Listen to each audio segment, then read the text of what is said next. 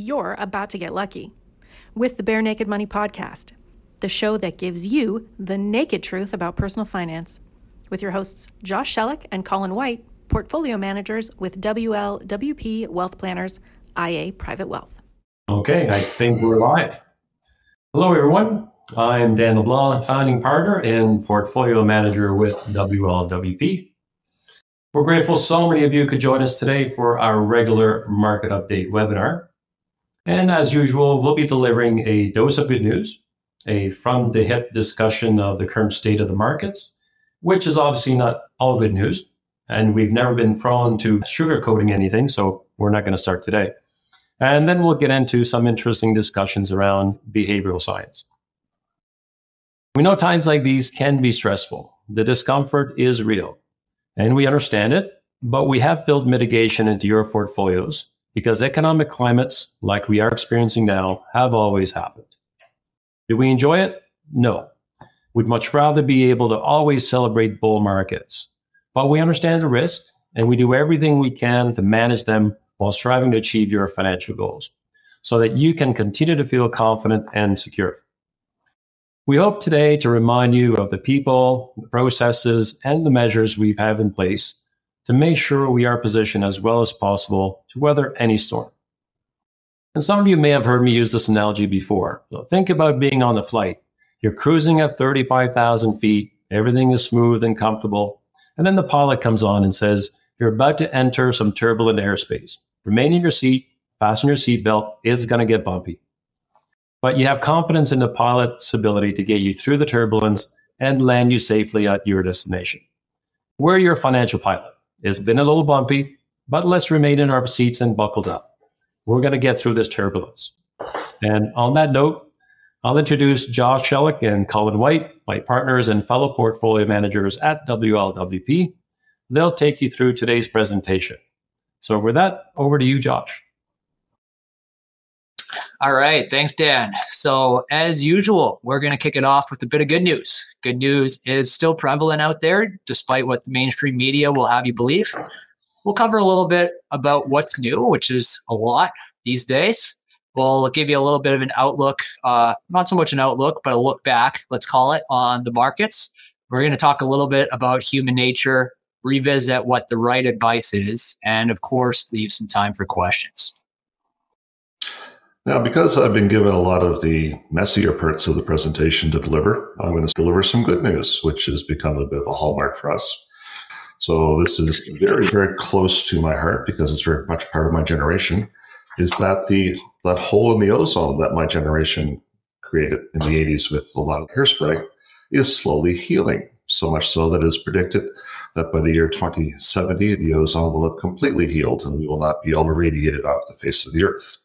So listen, this is good news on a whole bunch of fronts, but this is an example of the globe coming together and fixing a very real problem, cooperating, and us seeing a positive outcome because of that.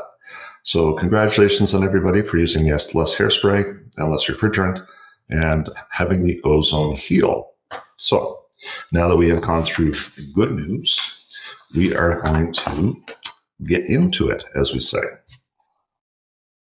Yeah, so we're going to start with a poll here to break the ice a little bit, and should be launching that shortly on your screens here. So we want to know how you're really feeling about things.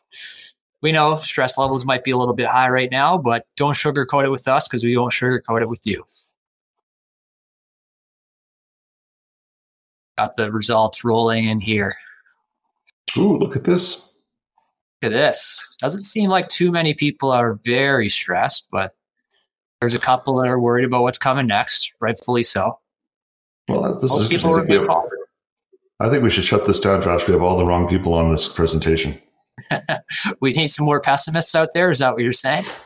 Well, that's what I was prepared for. Well, why don't you tell people what's new, Colin?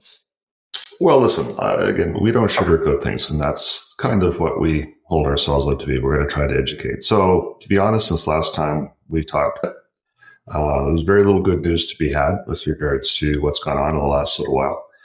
But I think it's important that we understand and accept that. And there's an expression that Catherine very vehemently disagrees with, but I think it rings a bell with a lot of us. Truth is like poetry. Nobody likes poetry. So this is one of those times nobody's going to like the truth, but we think it's important to walk around in it a bit just to understand exactly what that is. So inflation is a thing, and it is wearing out its welcome, as is talked about here. Now, I attended a luncheon presentation that Tiff Macklem, the governor of the Bank of Canada, gave a few weeks back, and he gave his insights. So the remarkable thing was his tone. He was very, very adamant that they were going to defeat inflation, get it back to that 2% target. And he also said that they got it completely wrong. Initially, when inflation began, it was seen as something that was transitory or something that was going to end as the pandemic restrictions came off. But in December of last year, the Bank of Canada stopped using transitory or transition inflation as part of their descriptor. And this year, they've moved on from that to accept that, inflation is indeed a thing. So again, like I said, it was a little remarkable with how forceful he was. And this is actually leaked into the political side, which is the part that you really don't want to have happen, because central bank policy should be a fiscal policy, or it should be a bank policy rather than government fiscal policy. Those should be two different things. So, but the Bank of Canada is really, really set on getting this under control. Therefore, they're going to keep going down the path that they're going down. And when you sit and take a look at all the different measures that they use and everything they look at, it was actually it was a good presentation. They look at things from many, many different angles. And even with all that information, it's important to point out, and they say themselves that they got it completely wrong and have adjusted course more recently. So if they get it wrong, it's okay if other people get things wrong from time to time too. That's just going to happen. So we're going to go ahead and take a look at exactly how down it has gone, because this is what everybody's feeling right now. And it's truly a remarkable time. And I'm going to talk about it a little bit now. And Josh has got some other indicators before just to validate what everybody is seeing and feeling out there right now.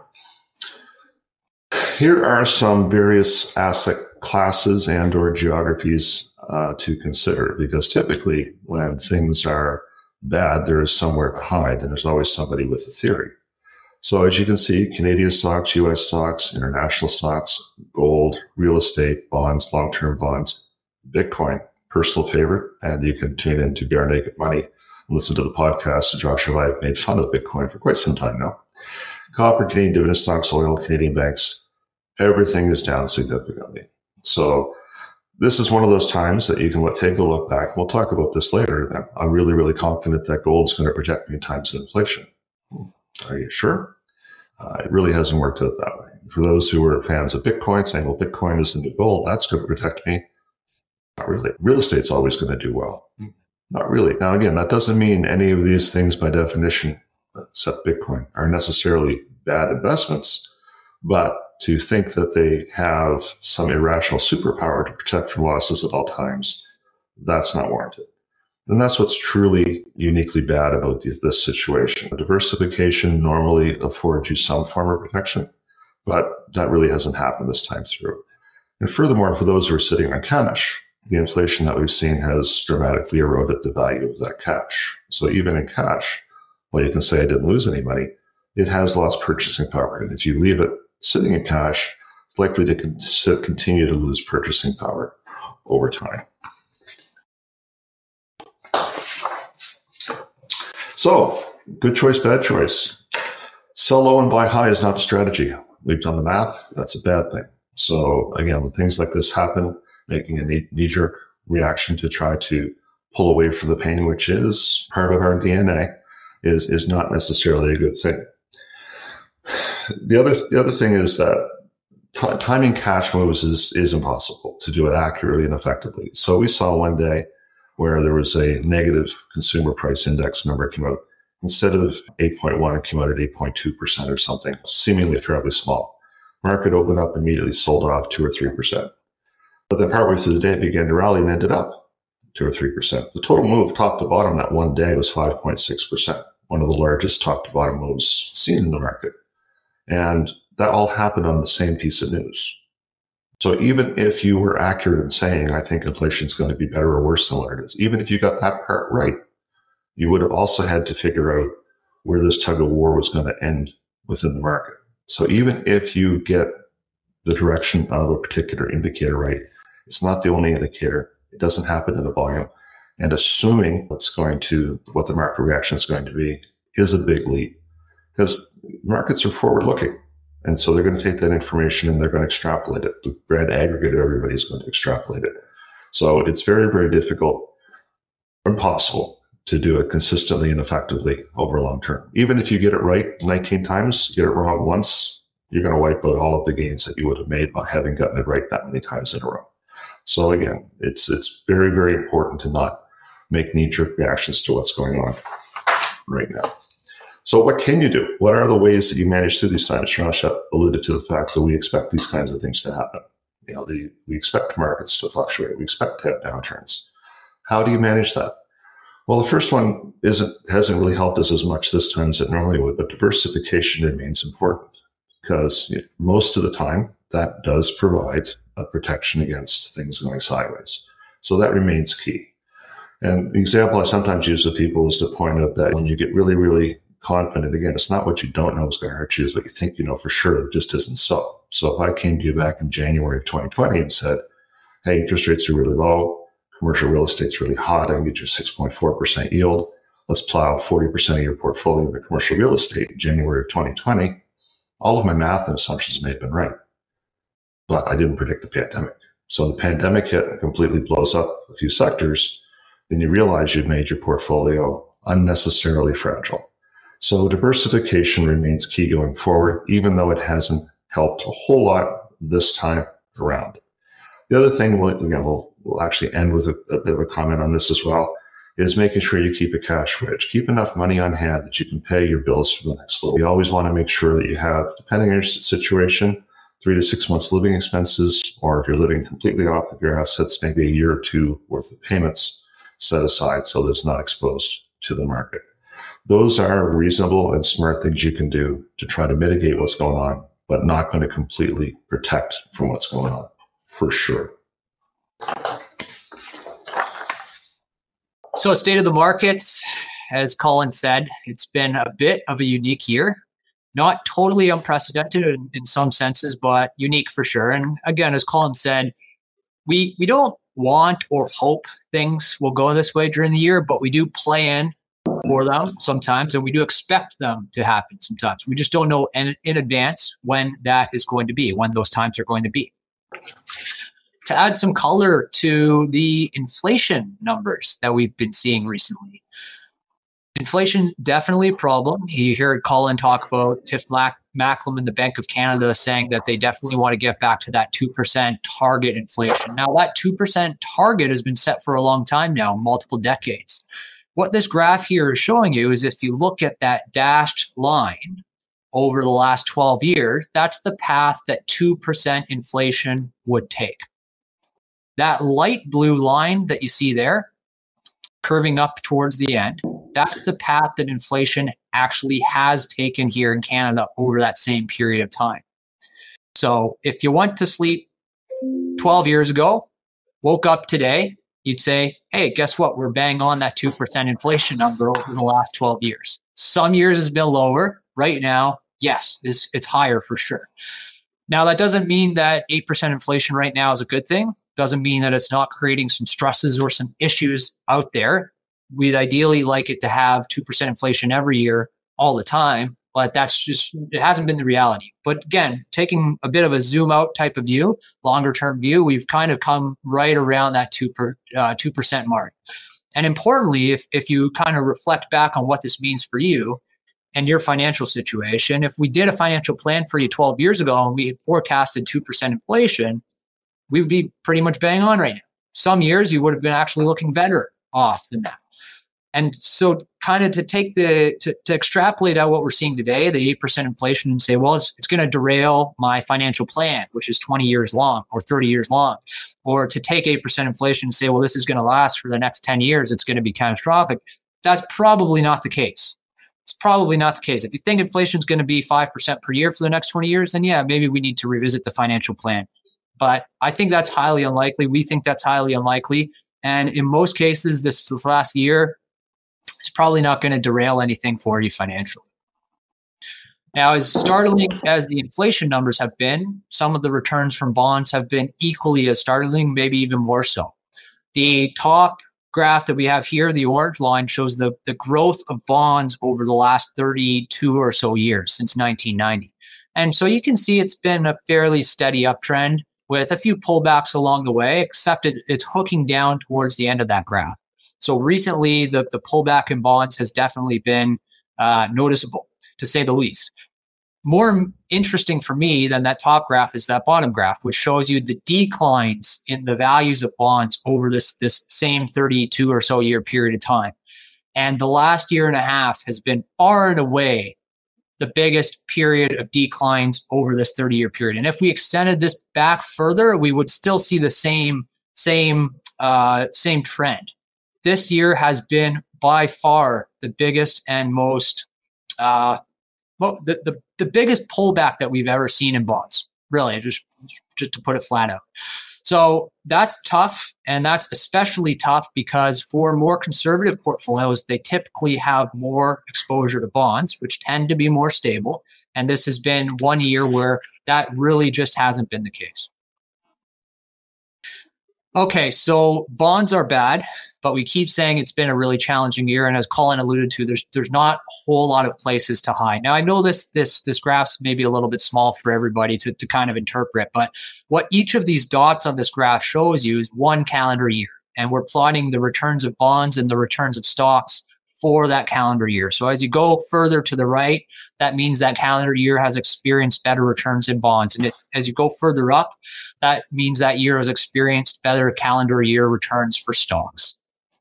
If you go left, that's bad. If you go down, that's bad. If you go left and down, that's double bad. And right now, 2022, we're in that red circle there to the bottom left of the graph. So again, it has been a little bit unprecedented this year. It's been, when you look at stocks and bonds together, been very, very challenging.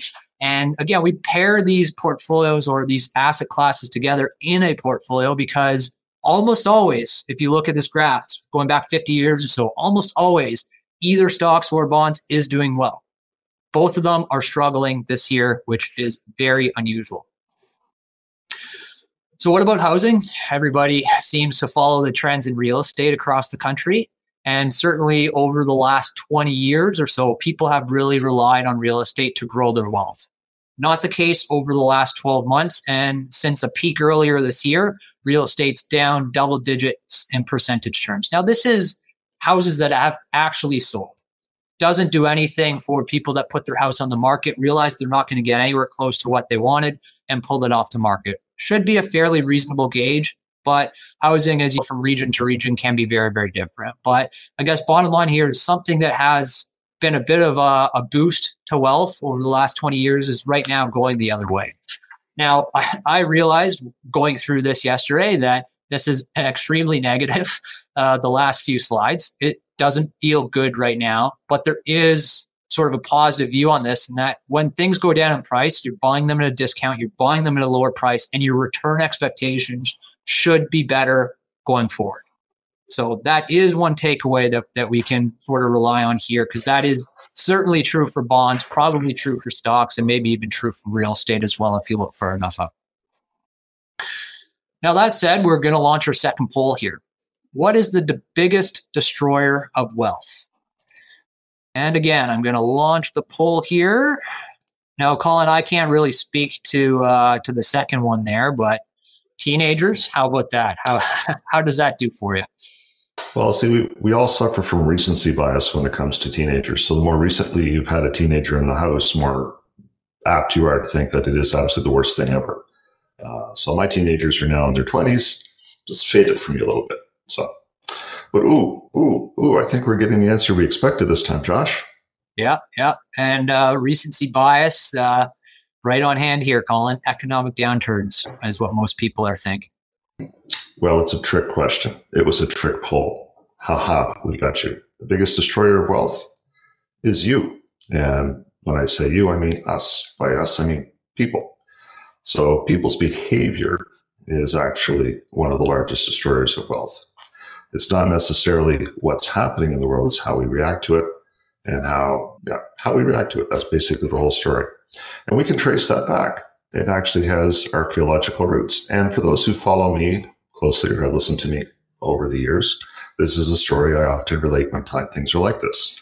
And congratulations, if you've been with me long enough to recognize what story comes next, and we've been through enough downturns that I've told you this story, we've had a close relationship that I truly value. It came from a presentation I attended one time where there was an anthropologist on stage, and he was talking about how we developed as a species. And the way he laid it out was three groups of people sitting around a campfire, and the saber-toothed tiger shows up. One group gets up, they run. Some of them get away, so they get to stay in the gene pool. A bunch of them stand up and they fight. Well, some of those win, and they get to stay in the gene pool. The group that just sat there to see what was about to happen, well, they all got eaten. So they got removed from the gene pool. So as we sit here today as a fully functioning member of a very advanced society, the only two options we have are the fight or flight. And honestly, in modern times, that doesn't always serve us well. In fact, if you go forward and take a look at some high-performing athletes or some people who perform at very high levels in academia, chess, whatever you want to talk about, being dispassionate is something that is very, very important. For example, professional golf. There is the doping in professional golf. It largely revolves around things like Adderall or beta blockers, things that completely suppress the body's ability to produce adrenaline. So what they want to do is completely remove that fight or flight physical response to allow somebody to concentrate on the task at hand.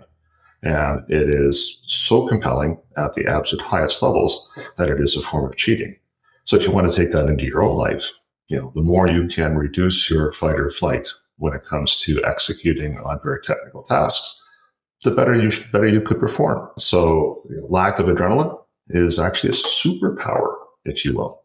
Maybe I've gone too far with that. Josh, superpower, is that too far? That would be an interesting answer to that question. What superpower would you most like to have? Lack of adrenaline?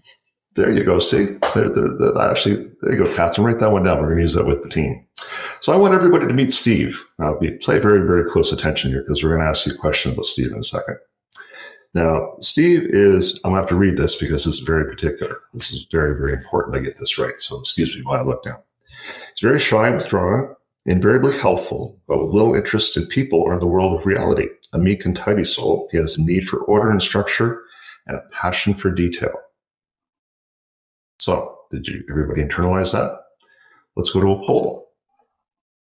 Do you think Steve is either a librarian or a farmer? Now, I think this is the most interesting poll, I think, of the day here. Well, they may be onto us. They may think that we're setting a trap for them. A little reverse psychology, you think? Yeah, this is not a good control group. Yeah, smarter than the average group, right? That's what you're saying? Well, we've already tricked them once, so I think they're on edge. So we're coming in with around 70% of the votes thinking that Steve is a farmer, and about 30% of the votes thinking that Steve is a librarian. So it's a very interesting question, and the answers are even more interesting for us. And studies have been done about this a long time. The answer is that it's far more likely that Steve is a farmer. And the answer has nothing to do about Steve, but just that the fact that there are far more farmers in our North American society than there are librarians, by some measures saying a factor of 10. So if you're just looking at purely the detail that we have from Steve is a person. He's more likely to be a farmer. Everything else is just kind of noise. And this question is so interesting because we provide extra info, we provide extra context for you, thinking that it's helping you to provide an answer, but really it's just kind of tricking your mind into providing something that you associate with maybe being a librarian. And we call this information bias. So the idea that more information helps us make a better decision, which in a lot of cases is just not true.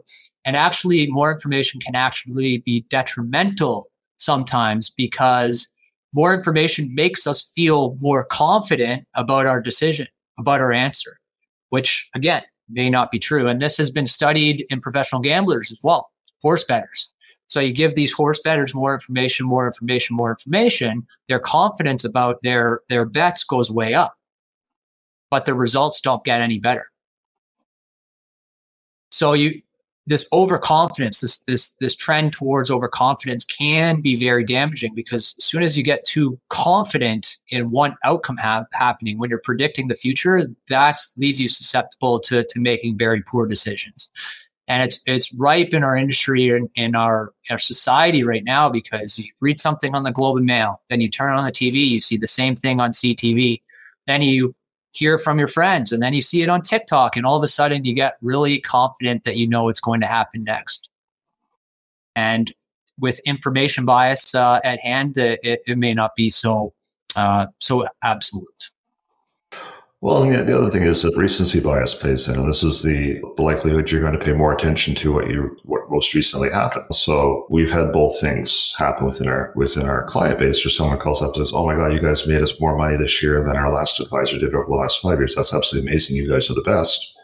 And then a year later, the account's down. It's like, if we keep losing money like this, I'm going to run out of money in 5 years. It's like, it's just stop. No, it's neither one of those is useful for making decisions, but it's because it's very recent, it's very raw, the emotions are highest, and you want to hang on to it. And listen, I'm saying some really, really earnest people look at their statement and go, "Look, I'm down 10% in the last year. That means I'm going to run out of money because it keeps going down like this." And it's like, well, in order for you to lose all of your money, every company you know is going to go bankrupt on the same day.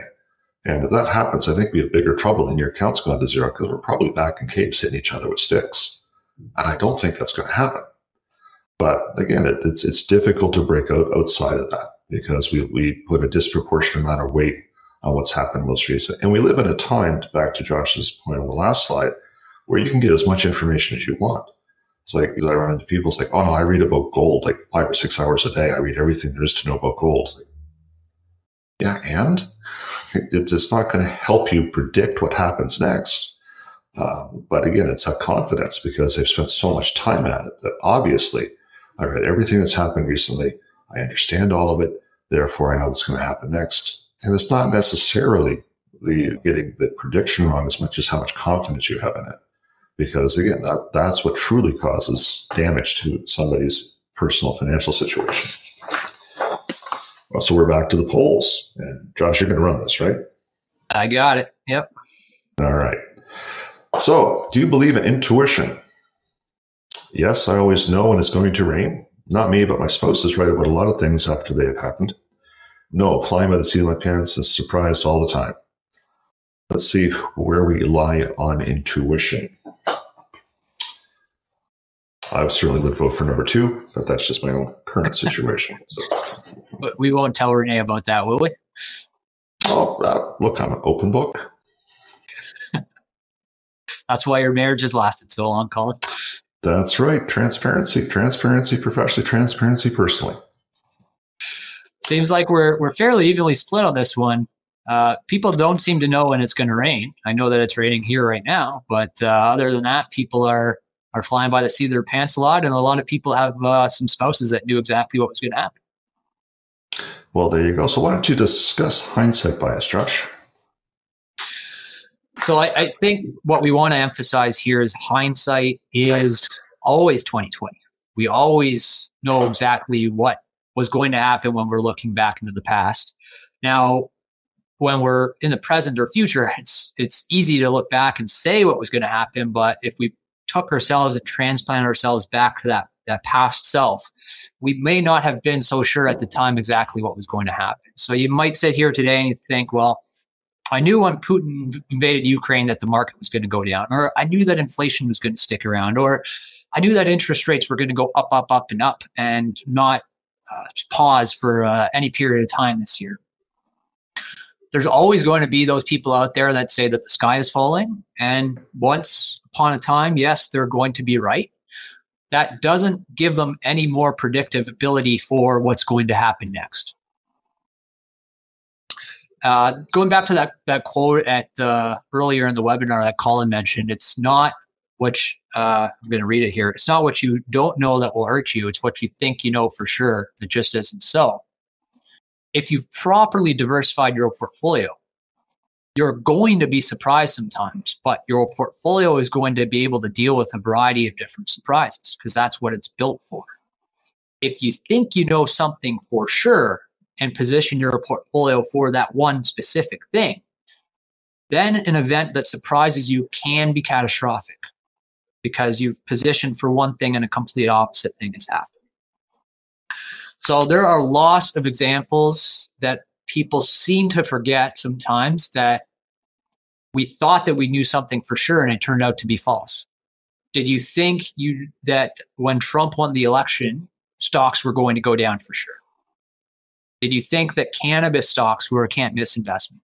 Did you think that Nortel was a surefire win at all cost stock? Did you think that BlackBerry was a company of the future? All of these things, I feel like we once upon a time had a very strong belief in, and none of them turned out to be true. And if you've positioned your entire portfolio for that one thing, again, it would have been very catastrophic for you. So as we sit here today and look back on this year, you might say, well, I knew that was going to happen. And number one, I would say, well, I'm not sure that you were so sure about that. And number two, I would say, even if you were sure about that, it doesn't make you any more sure or any better able to predict what's going to happen in the future. So coming back to this idea of being dispassionate and kind of what's the purposes of us going through some of these biases or tricks that our mind can play on us? And well, we feel that it's our responsibility to help encourage the right behavior amongst investors. And that's really, we're trying to make people aware of these types of things so maybe they can moderate that behavior a little bit. We've been doing this for a long time. We've learned how to avoid some or all of these biases in some way, shape, or form. And it's not easy to do because, again, it's hardwired into us. We've been hardwired through evolution to respond to these things in a certain way. There are reasons why we react the way that we do to some of these questions that we get or some of this information that is fed to us. And the way that we protect it is, well, we work as a group. We're aware of these things. We research these things. And most importantly, I think, is we build a process, a disciplined process, something that is designed to be immune to these types of feedback that can lead to poor decision making. So this leads us to our advice, and our advice remains unchanged. And look, this is what differentiates us from many others, if not all other participants in the market. Robert Thaler, the father of behavioral economics, on a podcast one time says it's way more profitable to take advantage of people's weaknesses than try to fix them. A lot of truth in that. We could have made a lot of money selling Bitcoin last year. We could have made a lot of money selling marijuana stocks a couple of years back. And instead, we've stuck to our guns and gone and tried to educate people as to where these risks are and try to mitigate these kind of things. Like as Josh says, he didn't really say it, but I'll say it. We are human. As much as I'm not comfortable being human, we are human. And so we do have some of these tendencies ourselves, but we also are geeky and read a lot, and we recognize some of our weaknesses with regards to making financial decisions. And we have put safeguards in place to try to prevent really big mistakes from happening. Because honestly, the key to your financial success is not getting the one right thing. It's not blowing up. So it's not, hey, look, I should have bought Facebook when it first went public because then that would have set me up for life. I should have bought Google when it first came. No, that's not the secret. That's not how you do it. It's by never blowing up completely. And that's how our advice is going to be. Now, that's not exciting. It doesn't come with a sound effect. Jim Cramer's not going to say that on his big fancy show, but it's honest. It's transparent, and it's what we think you deserve. And it's something that we think we can all rely on to give you a better result. So again, we're going to say the same old. Oh, I didn't mean to go past it that fast, Dan. I know you're watching. That was Josh who clicked it, not me. Keep your short-term money short-term. Keep your long-term money long-term. And all the rest of it is details that you can ask us about, and we can work on that for your own individual plan. And listen, I'm not sure this is where I'm supposed to punch the podcast, but if you like the kind of content you're getting here, Bare Naked Money, available where you get podcasts. Josh and I put out roughly an episode a week or an episode every 2 weeks, commenting on whatever's current, or we've had some great guests on there recently talking about some of the topics that we've discussed here today. So I believe we're going to open that up to questions, and we're on a brand new technological platform that Josh is way smarter than me on, and he's going to lead from here, I think. Yeah, I think for everybody that wants to post a question while we're here, I think there should be a little bubble somewhere above my head here. If your screen looks similar to mine, where you can post a question there. Now we have one coming in there, which is awesome. We do have a few questions. So as the questions trickle in there, we have some pre-submitted questions. So Colin, I'm going to start by asking you this one that was submitted ahead of time. And this question, it's so logical, but I think you'll have an interesting answer to it. You kind of touched on it before. Would we not be better to be in short-term interest-bearing investments than have continuous losses every month? Well, I refuse to accept the premise of the question. Again, this is the whole recently we lost money, therefore we will always lose money. That's just not, I'm not confident of that. And the last couple of days actually have been a really good example of that. But it's very, very common to think that way. I don't want to lose any more money, therefore I'm going to take my hand off the stove. This is hurting me too much. And I'm going to stick it in. The complete thought is I'm going to stick it in something that's guaranteed until the market goes back up, then I'm going to go back in. So again, sell low, buy high. We've done the math. It's not a good investment plan. Yeah, I guess just to add to that, I would ask the question, how do you know when you should be selling and how do you know when you should be buying? Because yes, things are bad today, but how do you know that the market's going to go down or the market's going to go up from here? You don't. Because as Colin said earlier, the market's forward looking. So a lot of people come to me now and say, well, there's going to be a recession next year. Okay. So what does that tell you about where the stock market is going? Because the stock, if everybody thinks that there's a recession next year, then guess what? The market is already priced for that. So what's going to happen next? Really the question is, well, is it going to be better or worse from there? And if you think it's going to be better, then now should be the time to buy, even though there's a recession coming or whatever there's going to be. So there's a second level of thinking there, and maybe even a third level of thinking, and it's just too hard to know when that switch is going to flip and things are going to go from bad to good again. We've seen it up over the last, I don't know, markets are up, what, Colin, 7 or 8% over the last 10 days? Maybe we saw the bottom. Yeah. The news hasn't gotten any better. In many cases, the news is worse. So how do you decide that 10 days ago was the time to buy to capture that? I don't know. Yeah, and this goes back to, again, taking a look at your financial situation. Are you properly set up for your own financial situation? And if that's the case, then you're good. But if you're not, if this has somehow exposed a gap or a weakness in your plan, okay, there's a bigger conversation. We have to have a bigger conversation about that. But again, if you're thinking that selling out of a market exposed investment and buying a 4 or 5% GIC is a way to grow wealth, well, I've got a problem with that conclusion. Picking up a GIC for a specific need at some point, okay, that can make a case from a cash flow perspective. But Josh, you take a look at the yields that we're seeing now on some of the current fixed income instruments that we're using in the portfolio. We've already made some of those moves. Like we've already added some fixed income vehicles that are paying those higher interest rates from this point forward. They haven't looked good up till now because everything's fallen to this point. But we've reallocated in some situations to take advantage of these increased interest rates that will pay off going forward. Yeah, just on that point, on much the same set of investments on the fixed income side that we had at the start of the year, we were getting 2% at the start of the year. We're getting 5% today. Yeah. So you're going to sell today now that you're getting 5%? Maybe not. Yeah. So second question here, Colin. Easy or hard one for you, I'm not sure. How long is Santa's beard going to get this year? Well, I did start growing it earlier this year, so I'm expecting it to be better than last year's. But again, I haven't vetted everybody here for age, so I'm not going to confirm or deny the rumor that I may or may not actually be Santa Claus. Great. All right, moving along here. Notice that we've sold investments over the past couple days. What is being bought? Well, I'll take that one. Recently, what we've done is we've launched something called the Bearcan Global Equity Fund, and you should have received a communication about this towards the end of September.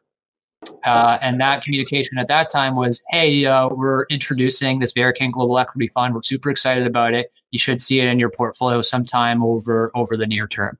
And so as we progress clients to this new investment, this new fund, you'll be seeing that reflected in your portfolio at different points in time, depending on when we get to your portfolio specifically.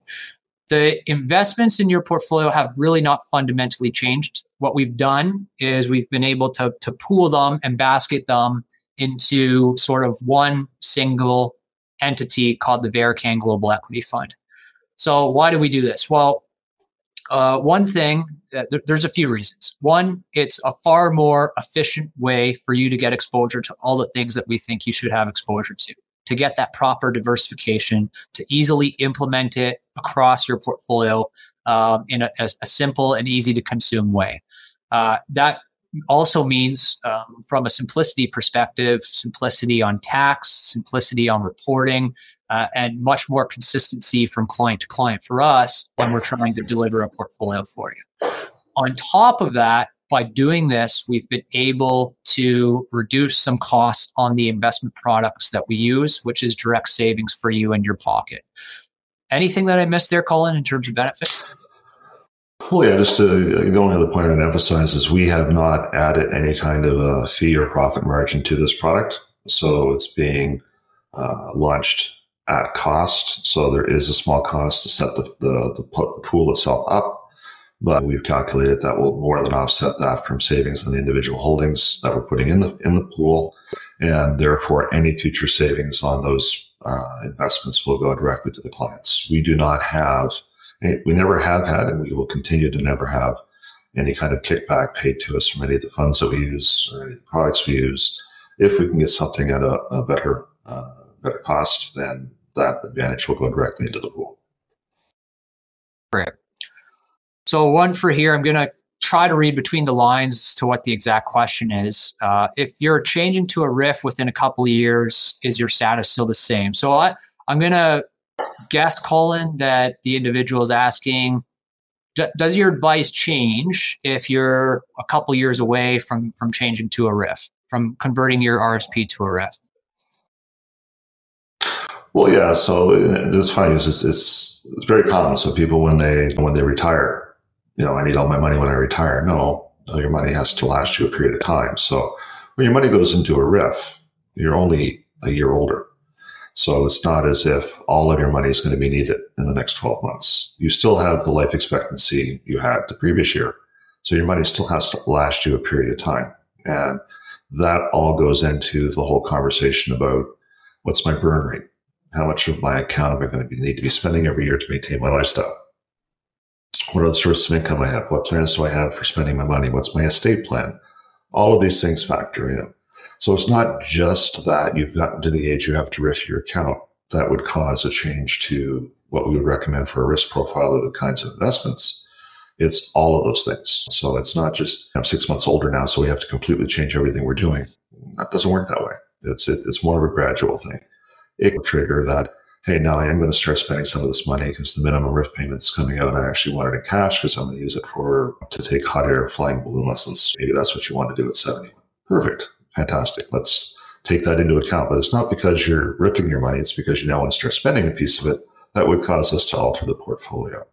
So again, going from an RSP to a RIF doesn't automatically mean that we have to make any significant changes to the portfolio.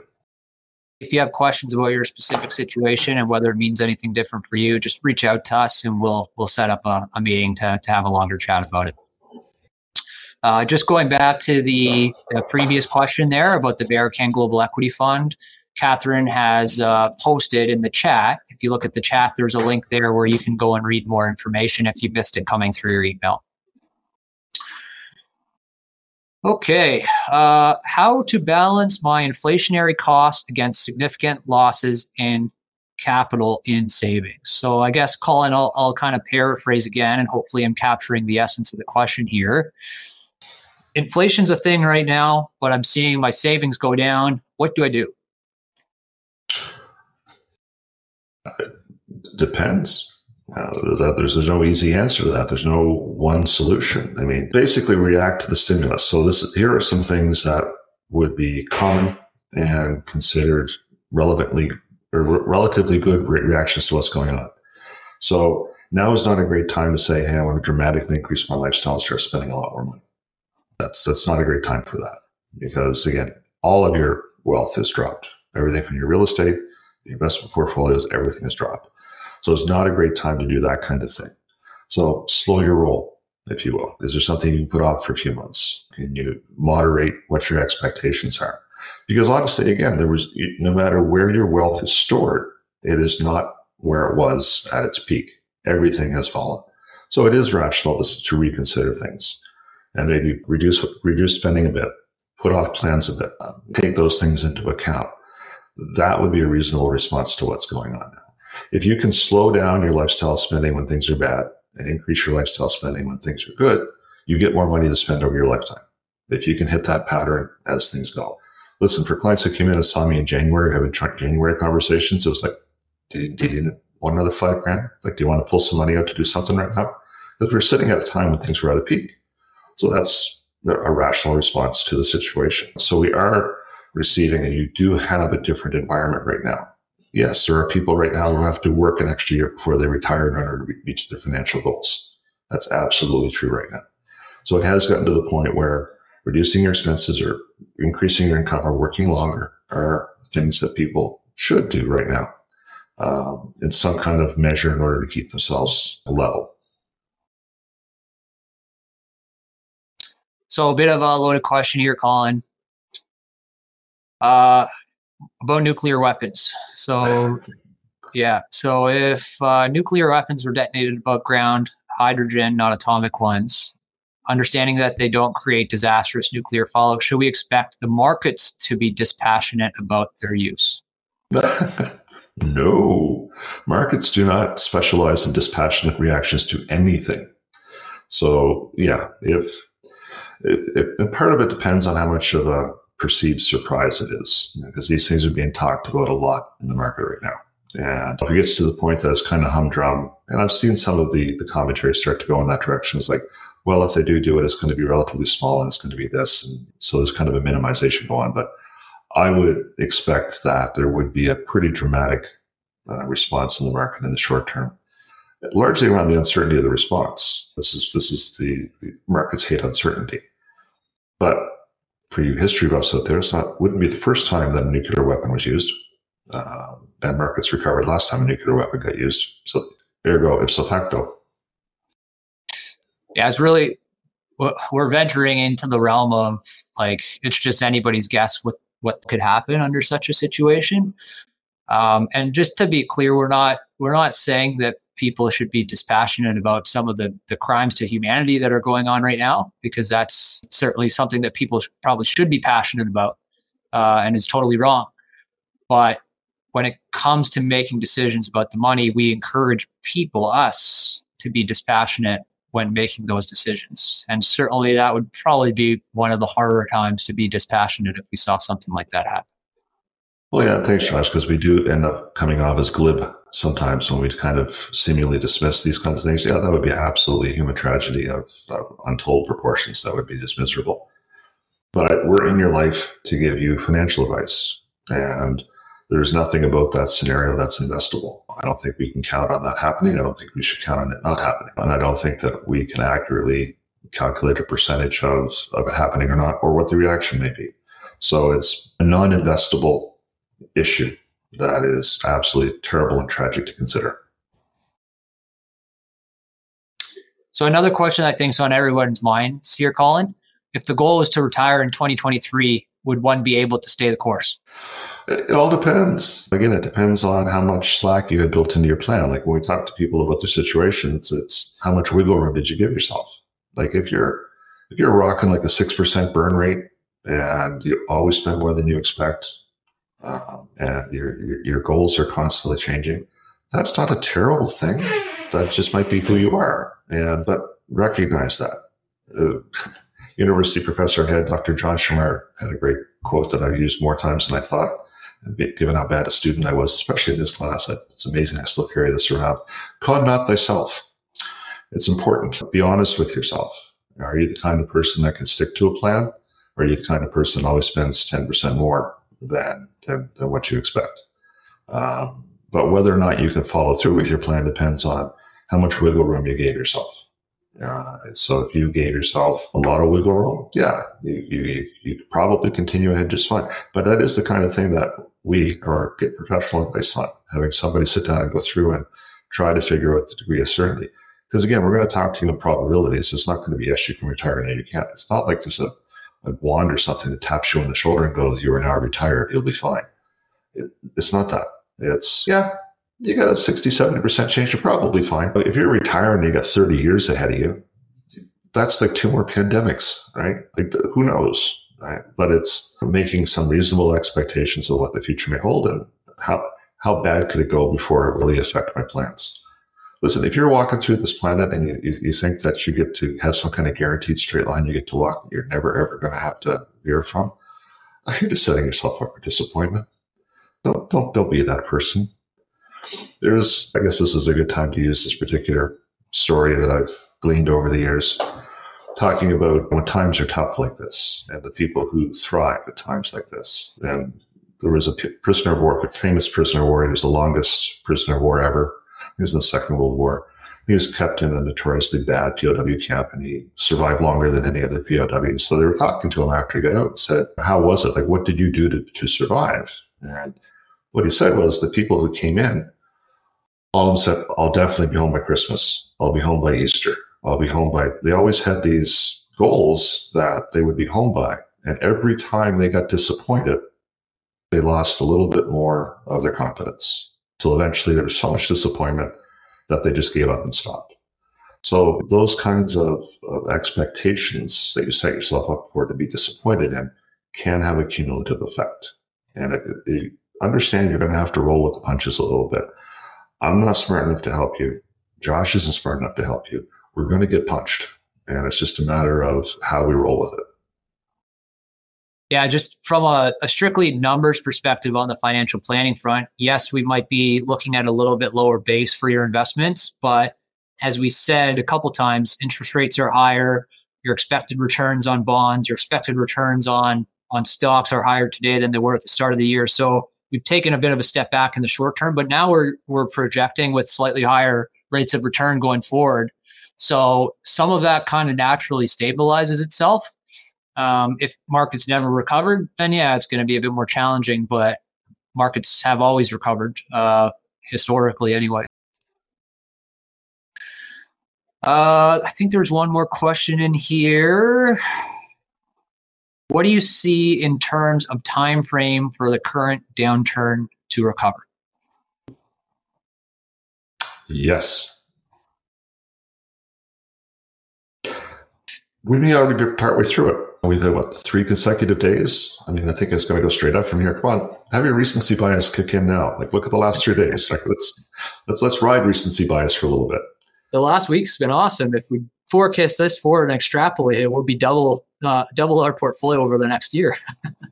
Well, here's hoping. Now, listen, we don't want to give a glib answer, but we also don't want to give an answer that is meaningless. If Vladimir Putin ends up dead tomorrow, if we see a surprise drop in the inflation, a quick reversal from the federal bank policy, all of those things are completely unknowable, and all of those things could cause a really positive turn in the market. And the opposite of any of those, it could have this drag on further. Historically, I can do 19 times out of 20 in a normal distribution. Market recoveries occur like 3 months after the initial. And Josh is really good at that stuff. He's exceptional at that stuff. And we look at it.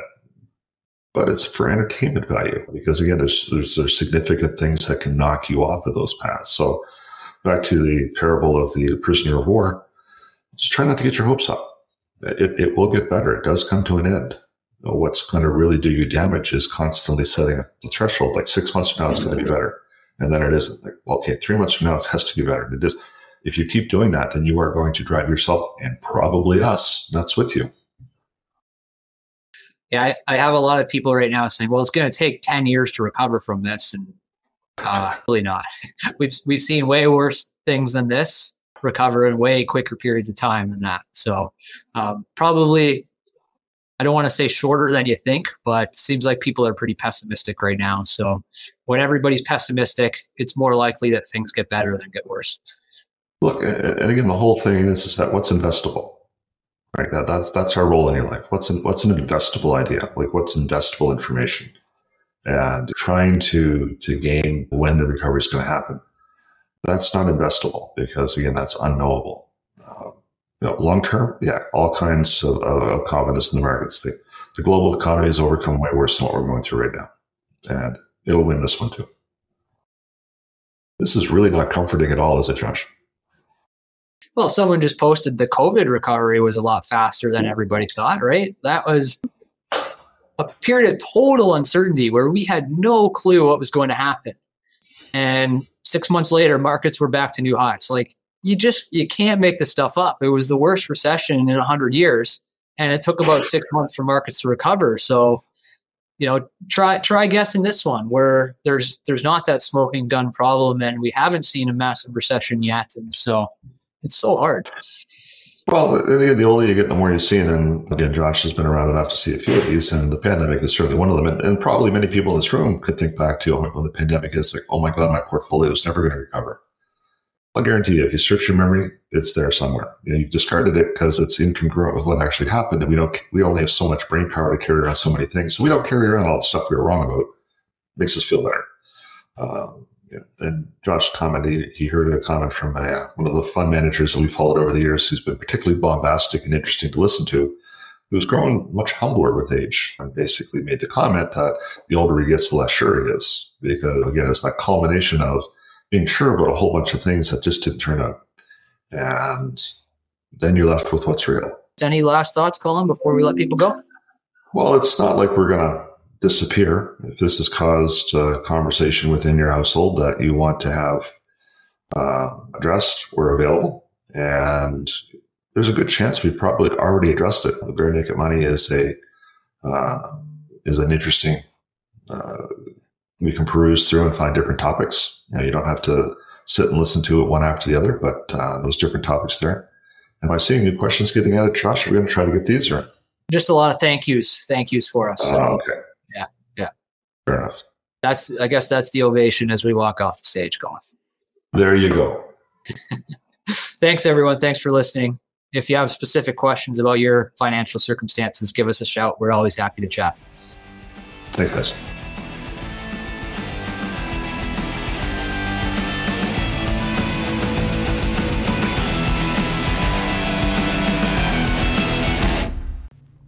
This information has been prepared by White LeBlanc Wealth Planners, who is a portfolio manager for IA Private Wealth. Opinions expressed in this podcast are those of the portfolio manager only and do not necessarily reflect those of IA Private Wealth Inc.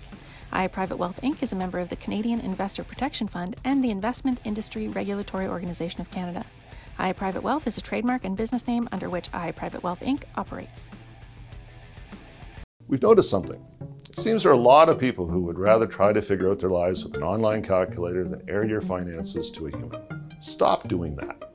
You need to talk to someone who can help direct you, tell you where to start with what you've got to make the biggest impact on your future. You can't figure that out at doihaveenoughcash.com, but you can figure it out by chatting with us. Call us. It'll be okay. You'll see.